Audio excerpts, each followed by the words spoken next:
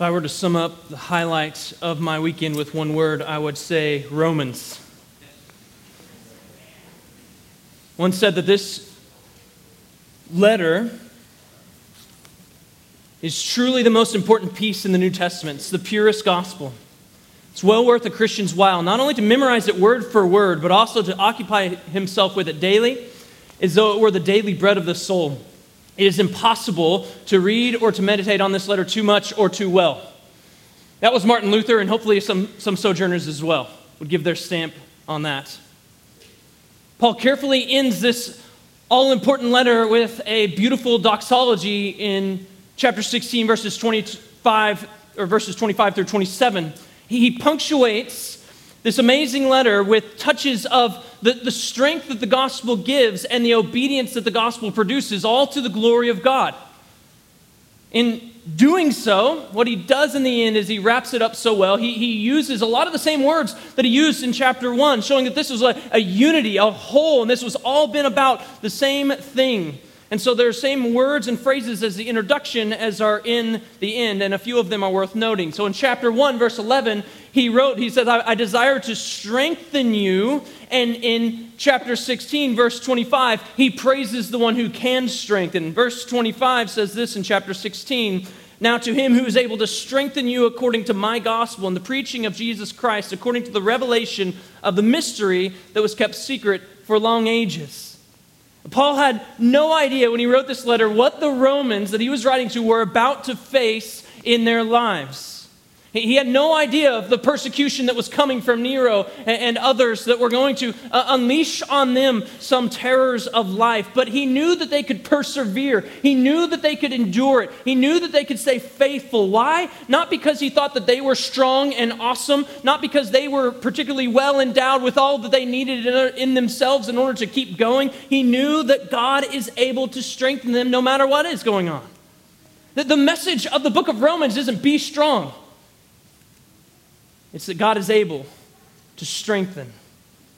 And whether they're facing internal conflict, and they probably were, external pressures, and they probably were, interpersonal problems and conflicts like Paul in chapter 7, and they probably were, he doesn't say, you need to be strong. That's a bad news message, right? Be strong, because the strength that we have is limited. Their strength is limited. They walk into the room where Romans is being read, and they come in with their weaknesses with them, as do we. And so the message isn't you need to be strong, but God is able to strengthen you. And so we turn from their limits to an unlimited God. And he strengthens according to what here? The gospel. This is the gospel in chapter 1. It's the gospel of God. It's his. He owns it. He wrote it. He's the one who's the center of it. It's the gospel concerning the Son, chapter 1, verse 9. It's the gospel that's powerful, chapter 1, verse 16. Paul says, I'm not ashamed of it. It's the power of God to salvation for everyone who believes. And God uses this powerful gospel both to save people and to strengthen his people. And so if you need to be saved from the wrath of God that we saw in chapter 1, or if you need to be strengthened for the commands that he has given all through the book of Romans, you need to look no further than the gospel of God.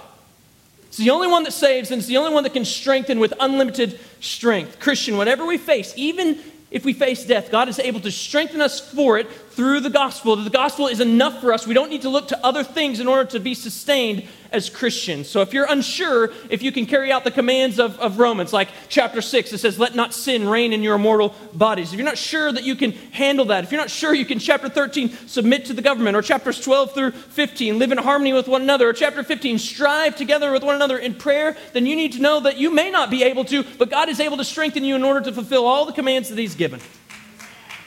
Look no further than the content of the book of Romans, than the content of the gospel to strengthen. And so read it, learn it, maybe memorize it word for word, grow down further into it. God is going to use this gospel to save and strengthen a people, and he's going to use it to produce obedience. Verse 25, he says, this is the gospel that was according to the revelation of the mystery that was kept secret for long ages. But verse 26, but now has been disclosed, and through the prophetic writings has made known to all nations, according to the command of the eternal God, to bring about the obedience of faith The same thing in chapter 1, verse 5, the exact same phrase. He said, I'm writing this, I might bring about the obedience of faith, that the book of Romans is really clear. Here's what makes us right in God's sight. Here's what gives us right standing. Here's what we could say justifies. It's faith in Christ alone. Not faith and obedience. Not faith and works. Not faith and your best efforts. Faith alone. But when there's genuine faith, when you're united to Christ by faith in Christ, you have this new life in him. And you get to walk in this new life. And this new life, here's what it's characterized by in the scripture, a life of obedience. Not perfect obedience. Romans was clear, right? Sin's presence very much remains with us. But it is still a life of obedience, of walking out this newness in Christ that we have. It's not an obedience in order to gain something from God. It's an obedience because we love God who would justify us sinners. It's obedience that's in glad response to all that God is and all that he's done for you in the gospel of Jesus Christ. Obedience is what faith looks like moment by moment in our lives. You want to know what faith looks like? Look to the commands and start living in obedience to them. That's what faith looks like. Trusting in Christ, we walk out our lives in obedience. And guess what? All the nations can get in on it. It's not exclusive to a certain tribe or place. Everyone can get in on this. If they trust in Christ, they can walk out this obedience of faith. And Paul has made known that gospel, that it might save and strengthen and so capture a people that their response couldn't be, but what can I do and offer to this God? How could I not live in obedience to all these commands? If he's this good to have given me his son that I might be justified, how could I not obey him? Because I know that all those things that he's commanding me to do must be good as well because I've seen the character of this God. So if you're struggling to obey, you need to go back to the gospel and see it rightly again, or maybe understand it for the first time, believe it again, be captured by it again, and then live out your life in response to that. And as Paul said in chapter 1, verse 5, he said, I'm writing about the obedience of faith for the sake of his name. Obedience honors God. You're walking out your faith in obedience to commands of God. It honors him. He is glorified in that. And that's where Paul ends in verse 27. The same place, for the sake of his name. To the only wise God be glory forevermore through Jesus Christ. Amen. There's a commentary series called God for You series, and it's Romans for You. Each book has a for you. The Romans for You is actually written by Tim Keller's great little set of commentaries. Romans for You. And Romans is for us. It is for you, but it's to him. Verse 25, and to the only wise God, verse 27. It's for you, but it's about him, and it's for his glory. To him belongs the glory, he says here in verse 27. Through Jesus Christ, glory belongs to him, not to us, but to him through Jesus. God is magnified in his Son Christ, the one who took on flesh, came and was the propitiation for our sins, that the wrath of God might be turned aside from sinners, and instead they might have peace with God. He is glorified and magnified through Christ. And for us, salvation is in Christ. Eternal life is through life with Jesus. We have life and peace with God through Jesus. And through Jesus, we can honor and glorify God. And that's been the point of the entire letter. God is worthy of eternal glory from a people that he loved, pursued, purchased, and who can persevere through this Son, Jesus Christ. And so may the amen of verse 27 sound through his people again as Romans saves, strengthens, produces obedience, and does it all for the glory of God in us. Now it seems appropriate as we end the book of Romans to let Romans strengthen us again through that gospel that it holds up before us. And so with the same words that they would have heard originally, penned by the Apostle Paul, with the same Holy Spirit present in us as it was in them, let's put ourselves in a similar posture as these original hearers and that original audience and hear the entirety of this great letter, letting it have its final say. The words won't be on the screen. Follow in your Bibles or just hear by faith. Romans chapter 1. Paul, a servant of Christ Jesus, called to be an apostle, set apart for the gospel of God, which he promised beforehand through his prophets in the Holy Scriptures, concerning his Son, who was descended from David according to the flesh, and was declared to be the Son of God in power according to the Spirit of holiness by his resurrection from the dead, Jesus Christ our Lord, through whom we have received grace and apostleship to bring about the obedience of faith for the sake of his name among all the nations, including you who are called to belong to Christ Jesus, To all those in Rome who are loved by God and called to be saints, grace to you and peace from God our Father and the Lord Jesus Christ. First, I thank my God through Jesus Christ for all of you, because your faith is proclaimed in all the world. For God is my witness, whom I serve with my spirit in the gospel of his Son, that without ceasing I mention you always in my prayers, asking that somehow by God's will I may at last succeed in coming to you. For I long to see you, that I may impart to you some spiritual gift to strengthen you, that is, so that we may be mutually encouraged by each other's faith, both yours and mine. I don't want you to be unaware, brothers, that I have often intended to come to you, but thus far have been prevented, in order that I may reap some harvest among you, as well as from the rest of the Gentiles. I'm under obligation, both to Greeks and to barbarians, both to the wise and to the foolish, and so I'm eager to preach the gospel to you also who are in Rome. For I'm not ashamed of the gospel, for it's the power of God for salvation to everyone who believes, to the Jew first and also to the Greek. For in it the righteousness of God is revealed from faith for faith, as it is written, the righteous shall live by faith. For the wrath of God is revealed from heaven against all ungodliness and unrighteousness of men, who by their unrighteousness suppress the truth. For what can be known about God is plain to them, because God has shown it to them. For his invisible attributes, namely his eternal power and divine nature, have been clearly perceived ever since the creation of the world and the things that have been made, so they are without excuse. For although they knew God, they did not honor him as God or give thanks to him, but they became futile in their thinking, and their foolish hearts were darkened. Claiming to be wise, they became fools and exchanged the glory of the immortal God for images resembling mortal man and birds and animals and creeping things. Therefore, God gave them up to the lusts of their hearts, to impurity, to the dishonoring of their bodies among themselves, because they exchanged the truth about God for a lie, and worshipped and served the creature rather than the Creator, who is blessed forever. Amen. For this reason, God gave them up to dishonorable passions. For their women exchanged natural relations for those that are contrary to nature. And the men, likewise, they gave up natural relations with women and were consumed with passion for one another. Men committing shameless acts with men and receiving in themselves the due penalty for their error. And since they did not see fit to acknowledge God, God gave them up to a debased mind to do what ought not to be done. They were filled with all manner of unrighteousness, evil, covetousness, malice. They're full of envy and murder and strife, deceit, maliciousness. They are gossips, slanderers, haters of God, insolent, haughty, boastful, inventors of evil, disobedient to parents, foolish, faithless, heartless, ruthless.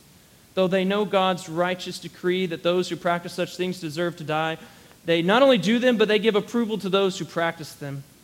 Therefore, you have no excuse, O man, every one of you who judges, for in passing judgment on another, you condemn yourselves, because you, the judge, practice the very same things. We know that the judgment of God rightly falls on those who practice such things. Do you suppose, O man, you who judge those who practice such things and yet do them yourself, that you will escape the judgment of God? Or do you presume on the riches of his kindness and forbearance and patience, not knowing that God's kindness is meant to lead you to repentance? But because of your hard and impenitent heart, you are storing up wrath for yourself on the day of wrath, when God's righteous judgment will be revealed. He will render each one according to his works. To those who by patience and well-doing seek for glory and honor and immortality, he will give eternal life. But for those who are self-seeking and who do not obey the truth, but obey unrighteousness, there will be wrath and fury. There will be tribulation and distress for every human being who does evil, the Jew first and also the Greek, but glory and honor and peace for everyone who does good, the Jew first and also the Greek. For God shows no partiality. For all who have sinned without the law will also perish without the law, and all who have sinned under the law will be judged by the law. For it is not the hearers of the law who are righteous before God, but the doers of the law who will be justified. For when Gentiles who do not have the law by nature do what the law requires, they are a law to themselves. Even though they do not have the law, they show that the work of the law is written on their hearts, while their conscience also bears witness, and their conflicting thoughts accuse or even excuse them. And on that day, when according to my gospel, God judges the secrets of men by Christ Jesus.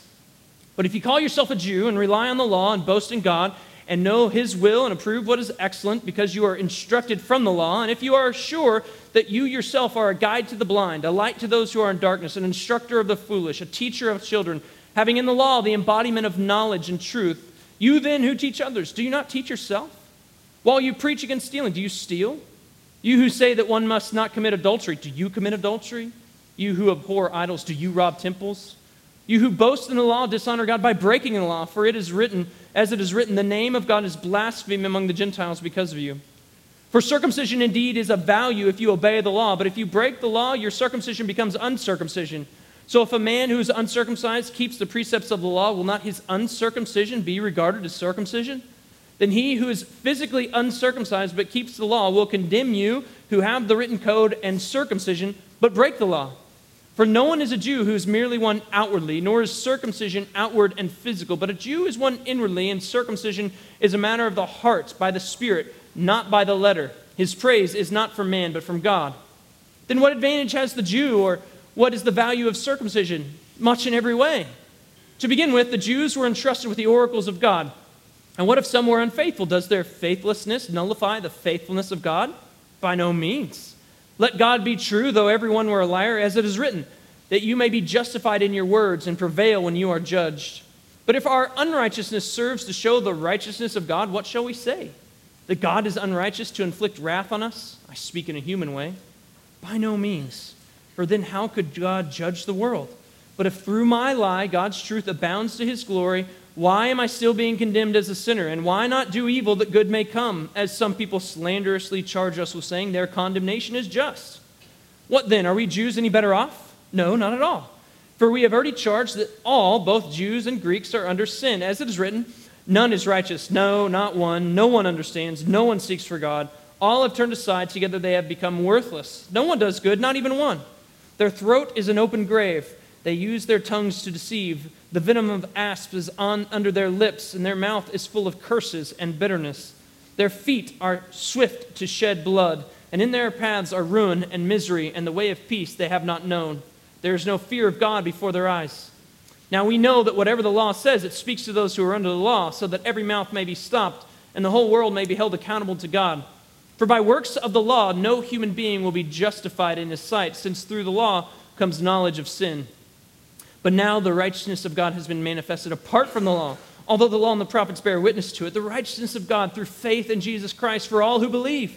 For there is no distinction, for all have sinned and fall short of the glory of God, and are justified by his grace as a gift, through the redemption that is in Christ Jesus, whom God put forward as propitiation by his blood to be received by faith.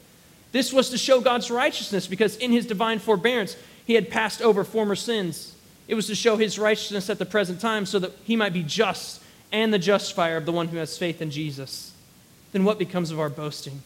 It is excluded. By what kind of law? By a law of works? No, but by the law of faith. For we hold that one is justified by faith, apart from works of the law. Or is God the God of the Jews only? Is he not the God of the Gentiles also? Yes, of Gentiles also, since God is one. Who will justify the circumcised by faith and the uncircumcised through faith? Do we then overthrow the law by this faith? By no means. On the contrary, we uphold the law. What then shall we say was gained by Abraham, our forefather, according to the flesh? For if Abraham was justified by works, he has something to boast about, but not before God. For what does the Scripture say? Abraham believed God, and it was counted to him as righteousness. Now to the one who works, his wages are not counted as a gift, but as his due. And to the one who does not work, but believes in him who justifies the ungodly, his faith is counted as righteousness. Just as David also speaks of the blessing of the one to whom God counts righteousness apart from works. Blessed are those whose lawless deeds are forgiven and whose sins are covered. Blessed is the man against whom the Lord will not count his sin. Is this blessing then only for the circumcised or also for the uncircumcised? For we say that faith was counted to Abraham as righteousness. How then was it counted to him? Was it before or after he had been circumcised? It was not after, but before he was circumcised. He received the sign of circumcision as a seal of the righteousness that he had by faith while he was still uncircumcised. And the purpose was to make him the father of all who believe without being circumcised, so that righteousness would be counted to them as well. And to make him the father of the circumcised who are not merely circumcised, but who also walk in the footsteps of the faith that our father Abraham had before he was circumcised. For the promise of Abraham and his offspring, that he would be the heir of the world, did not come through the law, but through the righteousness of faith.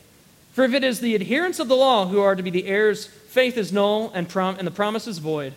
For the law brings wrath, but where there is no law, there is no transgression.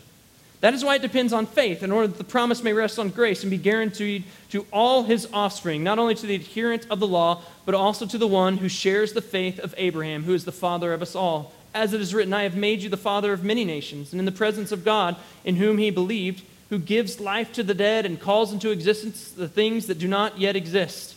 In hope, he believed against hope, that he should become the father of many nations. As he had been told, so shall your offspring be. He did not weaken in faith when he considered his own body, which was as good as dead, since he was about 100 years old, or when he considered the barrenness of Sarah's womb. No unbelief made him waver concerning the promise of God, but he grew strong in his faith as he gave glory to God, fully convinced that God was able to do what he had promised, and that's why his faith was counted to him as righteousness. But the words it was counted to him were not written for his sake alone, but for ours also. It will be counted to us who believe in him who raised from the dead Jesus our Lord, who was delivered up for our trespasses and raised for our justification. Therefore, since we have been justified by faith, we have peace with God through our Lord Jesus Christ. Through him, we have also obtained access by faith into this grace in which we stand, and we rejoice in the hope of the glory of God. Not only that, but we rejoice in our sufferings, knowing that suffering produces endurance, and endurance produces character, and character produces hope. And hope does not put us to shame, because God's love has been poured into our hearts through the Holy Spirit who has been given to us. For while we were still weak, at the right time, Christ died for the ungodly. For one will scarcely die for a righteous person, though perhaps for a good person one would dare even to die. But God shows his love for us, and that while we were still sinners, Christ died for us. Since therefore we have been justified by his blood, much more shall we be saved by him from the wrath of God. For if while we were enemies we were reconciled to God by the death of his Son, much more, now that we are reconciled, shall we be saved by his life. More than that, we also rejoice in God through our Lord Jesus Christ, through whom we have now received reconciliation. Therefore, just as sin came into the world through one man, and death through sin, and so death spread to all men because all sinned. For sin indeed was in the world before the law was given, but sin is not counted where there is no law. Yet death reigned from Adam to Moses, even over those whose sinning was not like the transgression of Adam, who was a type of the one who was to come. But the free gift is not like the trespass, for if many died through one man's trespass, much more have the grace of God and the free gift by the grace of that one man, Jesus Christ, abounded for many. And the free gift is not the result of that one man's sin, for the judgment following one trespass brought condemnation, but the free gift following many trespasses brought justification. For if, because of one man's trespass, death reigned through that one man, much more will those who receive the abundance of grace and the free gift of righteousness reign in life through the one man, Jesus Christ. Therefore, as one trespass led to condemnation for all men, so one act of righteousness leads to justification and life for all men. For as by the one man's disobedience the many were made sinners, so by the one man's obedience the many will be made righteous. Now the law came in to increase the trespass, but where sin increased, grace abounded all the more, so that as sin reigned in death, grace also might reign through righteousness, leading to eternal life through Jesus Christ our Lord. What shall we say then? Are we to continue in sin that grace may abound? By no means. How can we who died to sin still live in it? Do you not know that all of us who have been baptized into Christ Jesus were baptized into his death? We were buried, therefore, with him by baptism into death, in order that just as Christ was raised from the dead by the glory of the Father, we too might walk in newness of life. For if we have been united with him in a death like his, we shall certainly be united with him in a resurrection like his. We know that our old self was crucified with him in order that the body of sin might be brought to nothing, so that we would no longer be enslaved to sin. For one who has died has been set free from sin. Now, if we have died with Christ, we believe that we will also live with him. We know that Christ, being raised from the dead, will never die again. Death no longer has dominion over him. For the death he died to sin once for all. But the life he lives to God. So you also must consider yourselves dead to sin and alive to God in Christ Jesus. Let not sin, therefore, reign in your mortal body to make you obey its passions. Do not present your members to sin as instruments for unrighteousness, but present yourselves to God as those who have been brought from death to life, and your members to God as instruments for righteousness. For sin will have no dominion over you, since you are not under law, but under grace.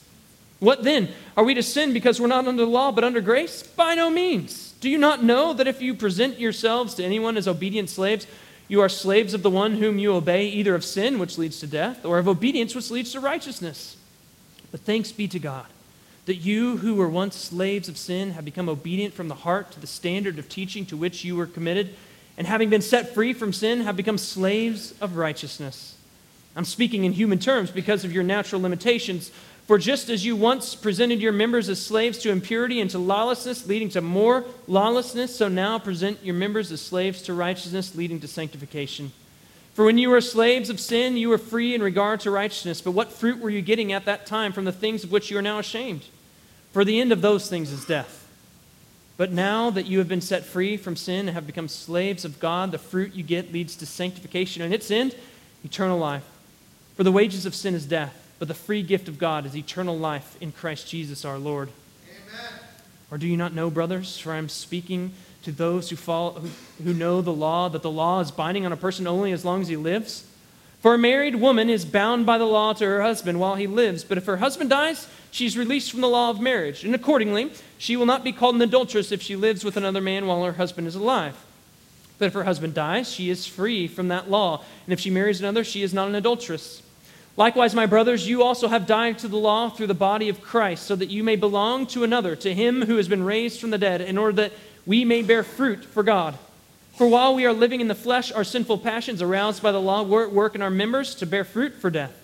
But now we are released from the law, having died to that which held us captive, so that we serve in the new way of the Spirit, and not in the old way of the written code.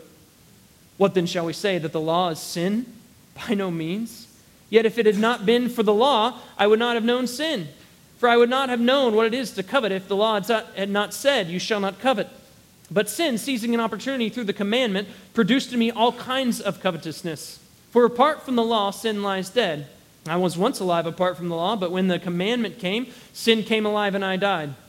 The very commandment that promised life proved to be death to me. For sin, seizing an opportunity through the commandment, deceived me, and through it killed me. So the law is holy and righteous, and the commandment is holy and righteous and good. And did that which is good then bring death to me? By no means. It was sin, producing death in me through what is good, in order that sin might be shown to be sin, and through the commandment might become sinful beyond measure. For we know that the law is spiritual, but I am of the flesh, sold under sin. For I do not understand my own actions. For I do not do what I want, but I do the very thing I hate. Now if I do what I do not want, I agree with the law that it is good. So now it's no longer I who do it, but sin that dwells within me. For I know that nothing good dwells in me, that is in my flesh. For I have the desire to do what is right, but not the ability to carry it out. For I do not do the good I want, but the evil I do not want is what I keep on doing.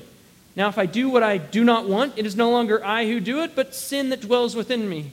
And so I find it to be the law that when I want to do right, evil lies close at hand. For I delight in the law of God in my inner being, but I see in my members another law waging war against the law of my mind and making me captive to the law of sin that dwells in my members. Wretched man that I am, who will deliver me from this body of death? Thanks be to God through Jesus Christ our Lord. And so then I myself serve the law of God with my mind, but with my flesh I serve the law of sin. Therefore there is therefore now no condemnation for those who are in Christ Jesus. For the law of the Spirit of life has set you free in Christ Jesus from the law of sin and death. For God has done what the law, weakened by the flesh, could not do. By sending his Son in the likeness of sinful flesh and for sin, he condemned sin in the flesh, in order that the righteous requirement of the law might be fulfilled in us who walk not according to the flesh, but according to the Spirit. For those who live according to the flesh set their minds on the things of the flesh, but those who live according to the Spirit set their minds on the things of the Spirit. For to set the mind on the flesh is death, but to set the mind on the Spirit is life and peace. For the mind that's set on the flesh is hostile to God, for it does not submit to God's law. Indeed, it cannot. Those who are in the flesh cannot please God. You, however, are not in the flesh, but in the Spirit, if in fact the Spirit of God dwells in you. Anyone who does not have the Spirit of Christ does not belong to him. But if Christ is in you, although the body is dead because of sin, the Spirit is life because of righteousness. If the Spirit of him who raised Jesus from the dead dwells in you, he who raised Christ Jesus from the dead will also give life to your mortal bodies through his Spirit who dwells in you. So then, brothers, we are debtors, not to the flesh, to live according to the flesh. For if you live according to the flesh, you will die. But if by the Spirit you put to death the deeds of the body, you will live. For all who are led by the Spirit of God are sons of God. For you did not receive the spirit of slavery to fall back into fear, but you have received the Spirit of adoption as sons, by whom we cry, Abba, Father. The Spirit himself bears witness with our spirit that we are children of God, and if children, then heirs, heirs of God, and fellow heirs with Christ, provided we suffer with him in order that we may also be glorified with him. For I consider that the suffering of this present time are not worth comparing with the glory that is to be revealed to us. For the creation waits with eager longing for the revealing of the sons of God. For the creation was subjected to futility, not willingly, but because of him who subjected it, in hope that the creation itself will be set free from its bondage to corruption and obtain the freedom of the glory of the children of God. For we know that the whole creation has been groaning together in the pains of childbirth until now. And not only the creation, But we ourselves, who have the first fruits of the Spirit, groan inwardly as we wait eagerly for adoption as sons, the redemption of our bodies. For in this hope we were saved. Now hope that is seen is not hope, for who hopes for what he sees? But if we hope for what we do not see, we wait for it with patience. Likewise, the Spirit helps us in our weakness. We do not know what to pray for as we ought, but the Spirit himself intercedes for us with groanings too deep for words. And he who searches hearts knows what is the mind of the Spirit, because the Spirit intercedes for the saints according to the will of God. And we know that for those who love God, all things work together for good, for those who are called according to his purpose. For those whom he foreknew, he also predestined to be conformed to the image of his Son, in order that he might be the firstborn among many brothers. And those whom he predestined, he also called. And those whom he called, he also justified. And those whom he justified, he also glorified. What then shall we say to these things? If God is for us, who could be against us? He who did not spare his own Son, but gave him up for us all, how will he not also with him graciously give us all things? Who shall bring any charge against God's elect? It is God who justifies. Who is to condemn? Christ Jesus is the one who died, more than that, who was raised, who is at the right hand of God, who indeed is interceding for us. Who shall separate us from the love of Christ? Shall tribulation or distress or persecution or famine or nakedness or danger or sword? As it is written, for your sake we are being killed all the day long. We are regarded as sheep to be slaughtered. No, in all these things we are more than conquerors through him who loved us. For I am sure that neither death, nor life, nor angels, nor rulers, nor things present, nor things to come, nor powers, nor height, nor depth, nor anything else in all creation will be able to separate us from the love of God in Christ Jesus our Lord. I'm speaking the truth in Christ. I'm not lying. My conscience bears me witness in the Holy Spirit that I have great sorrow and unceasing anguish in my heart. For I could wish that I myself were accursed and cut off from Christ for the sake of my brothers, my kinsmen according to the flesh. They are the Israelites, and to them belong the adoption, the glory, the covenants, the giving of the law, the worship, and the promises. To them belong the patriarchs, and from their race, according to the flesh, is the Christ, who is God over all, blessed forever. Amen. But it's not as though the word of God has failed. For not all who are descended from Israel belong to Israel, and not all who are children of Abraham not all are children of Abraham because they are his offspring, but through Isaac shall your offspring be named. This means that it's not the children of the flesh who are the children of God, but the children of the promise who are counted as offspring. For this is what the promise said, about this time next year I will return, and Sarah shall have a son. And not only so, but also when Rebekah has conceived, and the children by one man, our forefather Isaac, and though they were not yet born and had done nothing either good or bad, in order that God's purpose of election might continue, not because of works, but because of him who calls, she was told, the older will serve the younger. As it is written, Jacob I loved, but Esau I hated. What shall we say then? Is there injustice on God's part? By no means. For he says to Moses, I will have mercy on whom I have mercy, and I will have compassion on whom I have compassion. So then it depends not on human will or exertion, but on God who has mercy. For the scripture says to Pharaoh, for this very purpose I have raised you up, that I might show my power in you, and that my name might be proclaimed in all the earth. So then he has mercy on whomever he wills, and he hardens whomever he wills. You will say to me then, well, why does he still find fault? For who can resist his will? But who are you, O man, to answer back to God? Well, what does molded say to its molder? Why have you made me like this? Has the potter no right over the clay to make out of the same lump one vessel for honorable use and another for dishonorable use? What if God, desiring to show his wrath and to make known his power, has endured with much patience vessels of wrath prepared for destruction, in order to make known the riches of his glory for the vessels of mercy which he has prepared beforehand for glory, even us, whom he's called, not from the Jews only, but also from the Gentiles? As indeed he says in Hosea, those who were not my people I will call my people, and her who was not my beloved I will call beloved. In the very place where it was said to them, you are not my people, they will be called sons of the living God. And Isaiah cries out concerning Israel, though the number of my sons, of the sons of Israel, be as the sand of the sea, only a remnant of them will be saved. For the Lord will carry out his sentence upon the earth fully and without delay. And as Isaiah predicted, if the Lord of hosts had not left us offspring, we would have become like Sodom and become like Gomorrah. What shall we say then? That Gentiles who did not pursue righteousness have obtained it? That is, a righteousness that's by faith. But Israel, who pursued that law that would lead to righteousness, did not succeed in reaching that law? Why? Because they did not pursue it by faith, but as if it were based on works. They have stumbled over the stumbling stone, as it is written, behold, I'm laying in Zion a stone of stumbling and a rock of offense, and whoever believes in him will not be put to shame. Brothers, my heart's desire and prayer to God for them is that they may be saved. For I bear them witness that they have a zeal for God, but not according to knowledge. For being ignorant of the righteousness of God and seeking to establish their own, they did not submit to God's righteousness. For Christ is the end of the law for righteousness to everyone who believes. For Moses writes about the righteousness that is based on the law, that the person who does the commandments shall live by them. But the righteousness based on faith says, do not say in your heart, who will ascend into heaven, that is to bring Christ down, or who will descend into the abyss, that is to bring Christ up from the dead. But what does it say? That the word is near you, in your mouth and in your heart. That is the word of faith that we proclaim. Because if you confess with your mouth that Jesus is Lord and believe in your heart that God raised him from the dead, you will be saved. For with the heart one believes and is justified, and with the mouth one confesses and is saved. For the scripture says, everyone who believes in him will not be put to shame. For there's no distinction between Jew and Greek, for the same Lord is Lord of all, bestowing his riches on all who call on him. For everyone who calls on the name of the Lord will be saved. How then will they call on him in whom they have not believed? And how are they to believe in him in whom they have never heard? And how are they to hear without someone preaching? And how are they to preach unless they are sent? As it is written, how beautiful are the feet of those who preach the good news. But they have not all obeyed the gospel. For Isaiah says, Lord, who has believed what he has heard from us? And so faith comes from hearing, and hearing through the word of Christ. But I ask, have they not heard? Indeed they have. Their voice has gone out to all the earth, and their words to the ends of the world.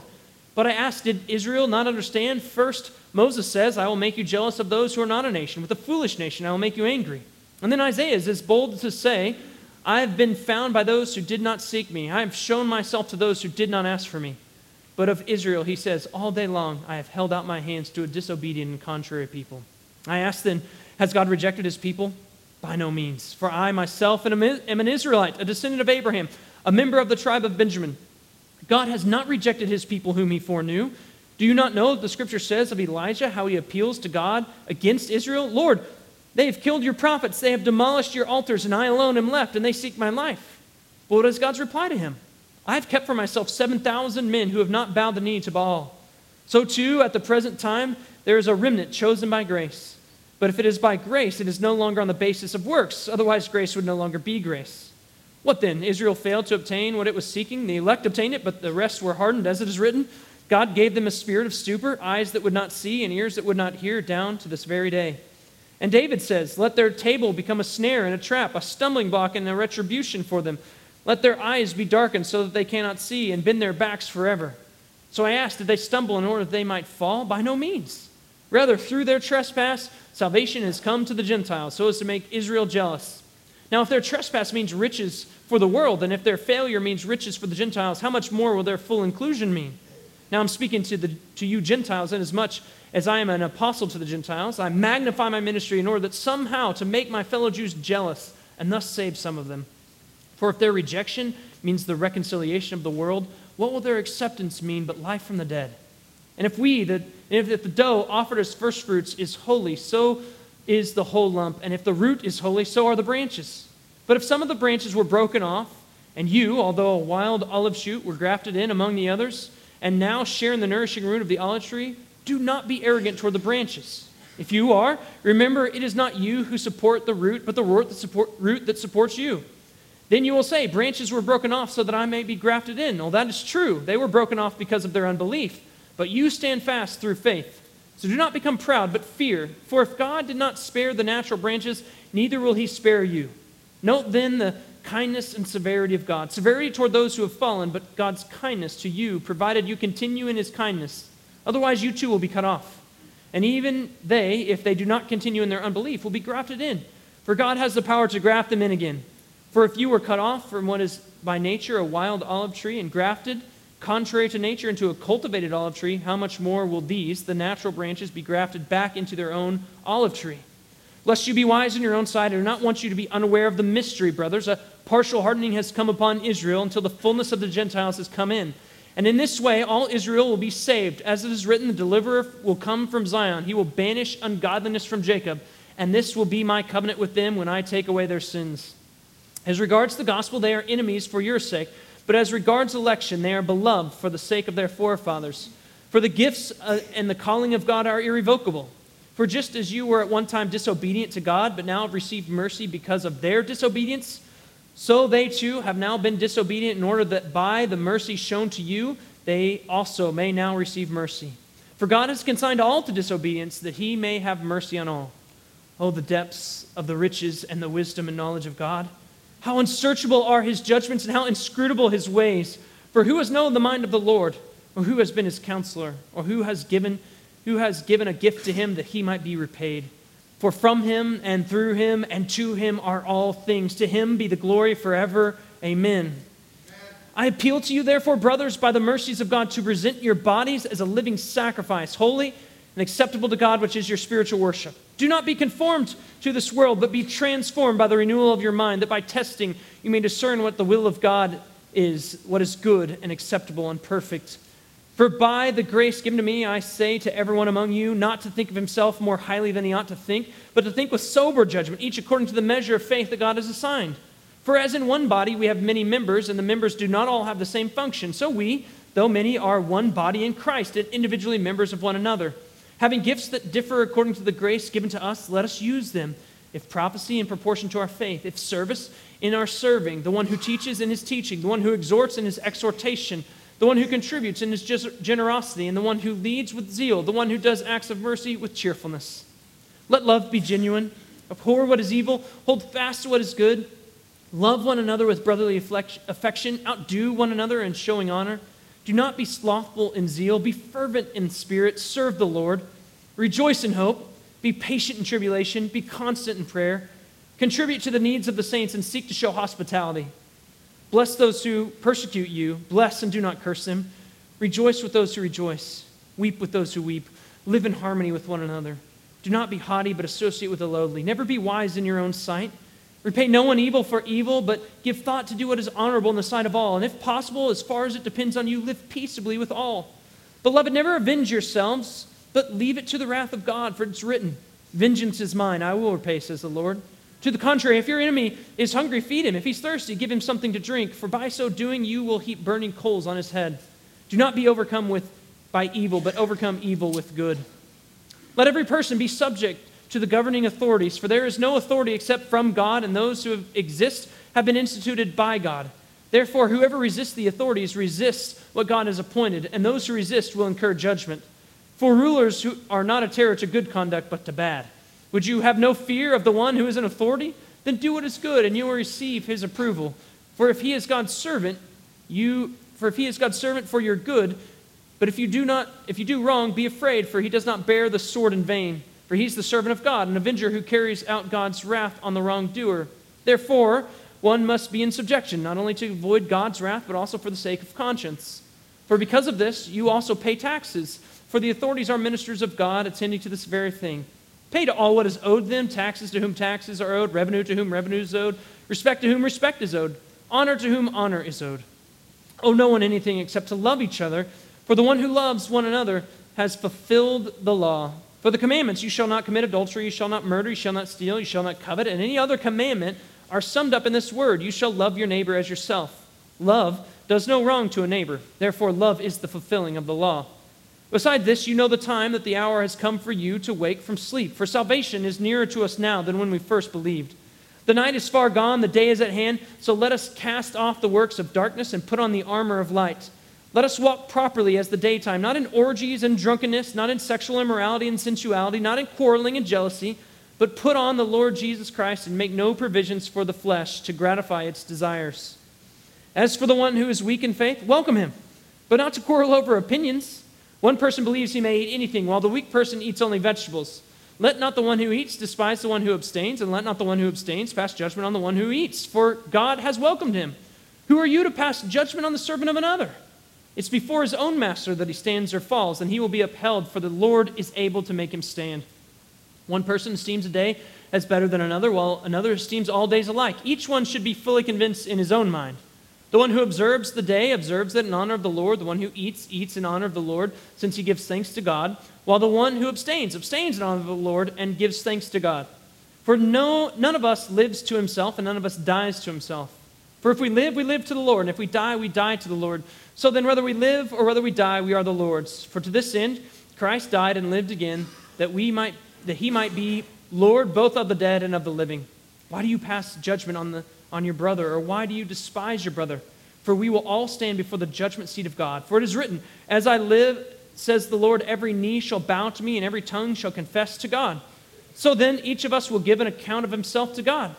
Therefore, let us not pass judgment on one another any longer, but rather decide never to put a stumbling block or a hindrance in the way of a brother. I know and am persuaded in the Lord Jesus that nothing is unclean in himself, but it's unclean for anyone who thinks it is unclean. For if your brother is grieved by what you eat, you are no longer walking in love. By what you eat, do not destroy the one for whom Christ died. So do not let what you regard as good be spoken of as evil. For the kingdom of God is not a matter of eating and drinking, but of righteousness and peace and joy in the Holy Spirit. Whoever thus serves Christ is acceptable to God and approved by men. So then let us pursue what makes for peace and for mutual upbuilding. Do not for the sake of food destroy the work of God. Everything is indeed clean, but it's wrong for anyone to make another stumble by what he eats. It's good to not eat meat or to drink wine or do anything that causes your brother to stumble. The faith that you have, keep between yourself and God. Blessed is the one who has no reason to pass judgment on himself for what he approves. But whoever has doubts is condemned if he eats, because the eating is not from faith. For whatever does not proceed from faith is sin. We who are strong have an obligation to bear with the failings of the weak and not to please ourselves. Let each one of us please his neighbor for his good, to build him up. For Christ did not please himself, but as it is written, the reproaches of those who reproached you fell on me. For whatever was written in the former days was written for our instruction, that through endurance and through the encouragement of the Scriptures we might have hope. May the God of endurance and encouragement grant you to live in such harmony with one another in accord with Christ Jesus, that together you may with one voice glorify the God and Father of our Lord Jesus Christ. Therefore welcome one another as Christ has welcomed you for the glory of God. For I tell you that Christ became a servant to the circumcised to show God's truthfulness, in order to confirm the promises given to the patriarchs, and in order that the Gentiles might glorify God for his mercy. As it is written, therefore, I will praise you among the Gentiles and sing to your name. And again, it is said, rejoice, O Gentiles, with his people. And again, praise the Lord, all you Gentiles, and let all the peoples extol him. And again, Isaiah says, the root of Jesse will come, even he who arises to rule the Gentiles. In him will the Gentiles hope. May the God of hope fill you with all joy and peace in believing, so that by the power of the Holy Spirit you may abound in hope. I myself am satisfied about you, my brothers, that you yourselves are full of goodness, filled with all knowledge, and able to instruct one another. But on some points I've written to you very boldly by way of reminder, because of the grace given me by God, to be a minister of Christ Jesus to the Gentiles in the priestly service of the gospel of God, so that the offering of the Gentiles may be acceptable, sanctified by the Holy Spirit. In Christ Jesus, then, I have reason to be proud of my work for God, for I will not venture to speak of anything except what Christ has accomplished through me to bring the Gentiles to obedience by word and deed, by the power of signs and wonders, by the power of the Spirit of God, so that from Jerusalem and all the way around to Illyricum I have fulfilled the ministry of the gospel of Christ, and thus I make it my ambition to preach the gospel not where Christ has already been named, lest I build on someone else's foundation. But as it is written, those who have never been told of him will see, and those who have never heard will understand. This is the reason why I have so often been hindered from coming to you. But now, since I no longer have any room for work in these regions, and since I have longed for many years to come to you, I hope to see you in passing as I go to Spain, and to be helped on my journey there by you once I have enjoyed your company for a while. At present, however, I'm going to Jerusalem, bringing aid to the saints, for Macedonia and Achaia have been pleased to make some contribution for the poor among the saints at Jerusalem, for they were pleased to do it. And indeed they owe it to them. For if the Gentiles have come to share in their spiritual blessings, they ought also to be of service to them in material blessings. When therefore I have completed this and have delivered to them what has been collected, I will leave for Spain by way of you. I know that when I come to you, I will come in the fullness of the blessing of Christ. And I appeal to you, brothers, by our Lord Jesus Christ and by the love of the Spirit, to strive together with me in your prayers to God on my behalf, that I may be delivered from the unbelievers in Judea, and that my service for Jerusalem may be acceptable to the saints, so that by God's will I may come to you with joy and be refreshed in your company. And may the God of peace be with you all. Amen. I commend to you our sister Phoebe, a servant of the church of Cenchrea, that you may welcome her in the Lord in a way worthy of the saints, and help her in whatever she may need from you, for she has been a patron of many and of myself as well. Greet Prisca and Aquila, my fellow workers in Christ Jesus, who risked their necks for my life, to whom not only I give thanks, but all the churches of the Gentiles give thanks as well. Greet also the church in their house. Greet my beloved Epaenetus, who is the first convert to Christ in Asia. Greet Mary and who has worked hard for you. Greet Andronicus and Junia, my kinsmen and fellow prisoners.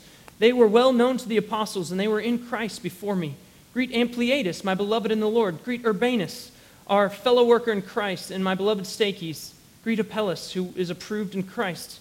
Greet those who belong to the family of Aristobulus. Greet my kinsman Herodian. Greet those in the Lord who belong to the family of Narcissus. Greet those workers in the Lord, Tryphena and Tryphosa. Greet the beloved Persis, who has worked hard in the Lord. Greet Rufus, chosen in the Lord, and also his mother, who has been a mother to me as well. Greet Asyncritus, Phlegon, Hermes, Patrobas, Hermas, and the brothers who are with him. Greet Philologus, Julia, Nereus, and his sister, and Olympus, and all the saints who are with them. Greet one another with a holy kiss, and all the churches of Christ greet you. I appeal to you, brothers, to watch out for those who cause divisions and create obstacles contrary to the doctrine that you have been taught. Avoid them. For such persons do not serve our Lord Christ, but their own appetites, and by smooth talk and flattery they deceive the hearts of the naive. For your obedience is known to all, so that I rejoice over you. But I want you to be wise as to what is good and innocent as to what is evil. The God of peace will soon crush Satan under your feet. The grace of our Lord Jesus Christ be with you. Timothy, my fellow worker, greet you. So do Lucius and Jason and Sospater, my kinsmen. I, Tertius, who wrote this letter, greet you in the Lord. Gaius, who is host to me, and the whole church greet you. Erastus, the city treasurer, and our brother Quartus greet you. And now to him who's able to strengthen you, according to my gospel and the preaching of Jesus Christ, according to the revelation of the mystery that was kept secret for long ages, but has now been disclosed through the prophetic writings and has been made known to all nations, according to the command of the eternal God, to bring about the obedience of faith to the only wise God. Be glory forevermore through Jesus Christ. Amen. Amen. This is the word of the Lord.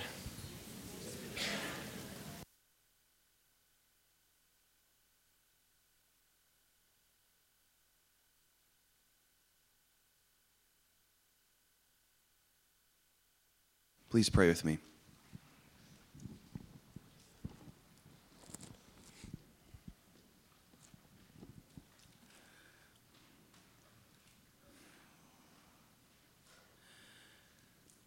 Holy God, it is hard to find words to summarize our feelings of gratefulness.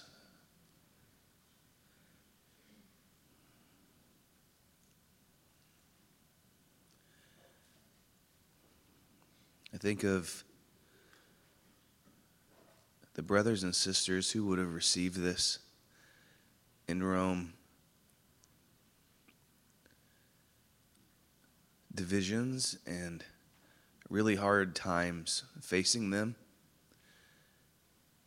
And the breath of fresh air and cool water this would have been to pour over them, like it is for us. The depth of the gospel, the theology that Paul just kindly opens up for us by your Spirit's leading to the practical applications of what it looks like.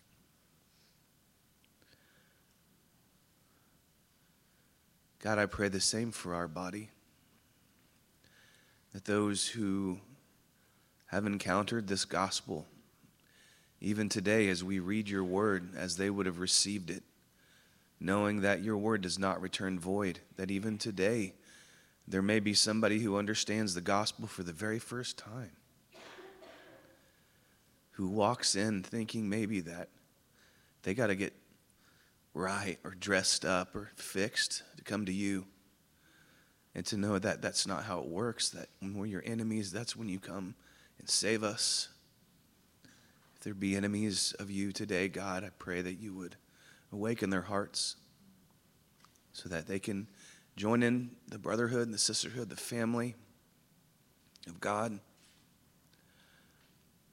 God, this book almost feels comprehensive in a way for our bodies. So many issues rooted in your heart.